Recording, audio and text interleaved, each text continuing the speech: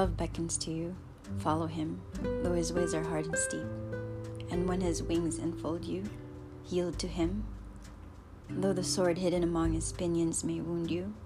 And when he speaks to you, believe in him, though his voice may shatter your dreams as north wind lays waste the garden. For even as love crowns you, so shall he crucify you. Even as he is for your growth, so is he for your pruning. Even as he ascends to your height and caresses your tenderest branches that quiver in the sun, so shall he descend to your roots and shake them in their clinging to the earth. Like sheaves of corn, he gathers you onto himself. He threshes you to make you naked. He sifts you to free you from your husks. He grinds you to whiteness. He kneads you until you are pliant. And then he assigns you to his sacred fire, that you may become sacred bread for God's sacred feast. All these things shall love do unto you, that you may know the secrets of your heart, and in that knowledge become a fragment of life's heart.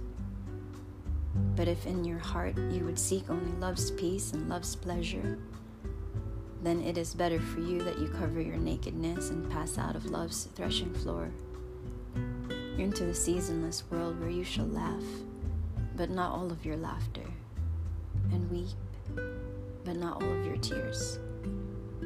Love gives not but itself, and takes not but from itself. Love possesses not, nor would it be possessed. For love is sufficient unto love. When you love, you should not say, God is in my heart, but rather, I am in the heart of God. And think not you can direct the course of love, for love, if it finds you worthy, directs your course. Love has no other desire but to fulfill itself.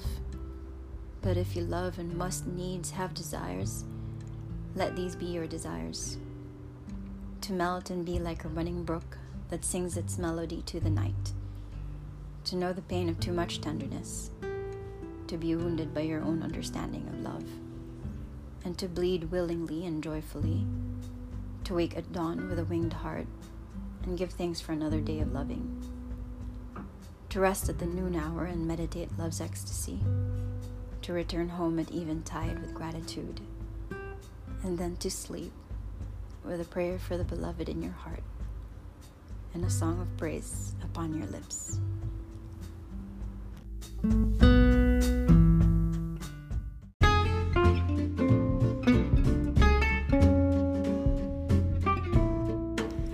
Good Tuesday night.